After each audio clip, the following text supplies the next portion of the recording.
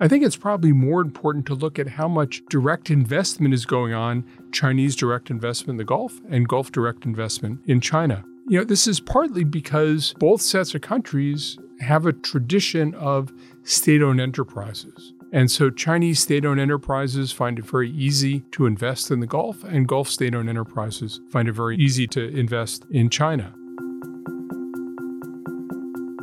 Hi, I'm John Alterman, Senior Vice President, Zbigniew Brzezinski Chair in Global Security and Geostrategy, and Director of the Middle East Program at the Center for Strategic International Studies. I'm here to talk about my recent brief with the talented Saudi scholar Fadwa Suleiman called China's Essential Role in the Gulf States' Energy Transition.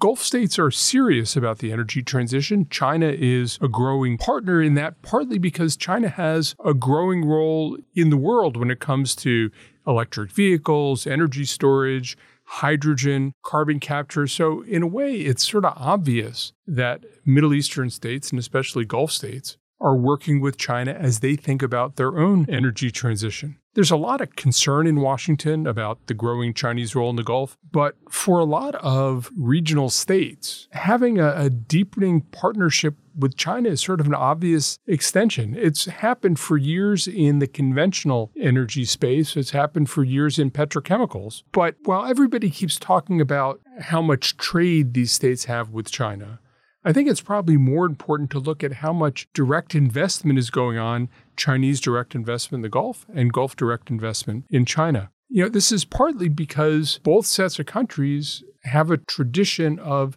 state-owned enterprises. And so Chinese state-owned enterprises find it very easy to invest in the Gulf, and Gulf state-owned enterprises find it very easy to invest in China. And China's role in all of these economies has been growing as they grow their own role in the global renewable energy space. Western companies really aren't in this process. It's partly because they tend to take a more piecemeal approach to economic projects. But it's also because when it comes specifically to energy, the Western concept is we're going to divide the role of asset owners, policymakers, and regulators. And for both China and for a lot of these Middle Eastern states, they combine them all. And so it's an easier fit in many cases. What's gone on is we've gone to reciprocal foreign direct investment over the last 15 years. And that's gone from foreign direct investment in the oil era. And now as you look forward to the post-oil era, you're also seeing growing reciprocal direct investment between China and the Gulf states. To read the full brief, China's Essential Role in the Gulf States' Energy Transition, please visit csis.org.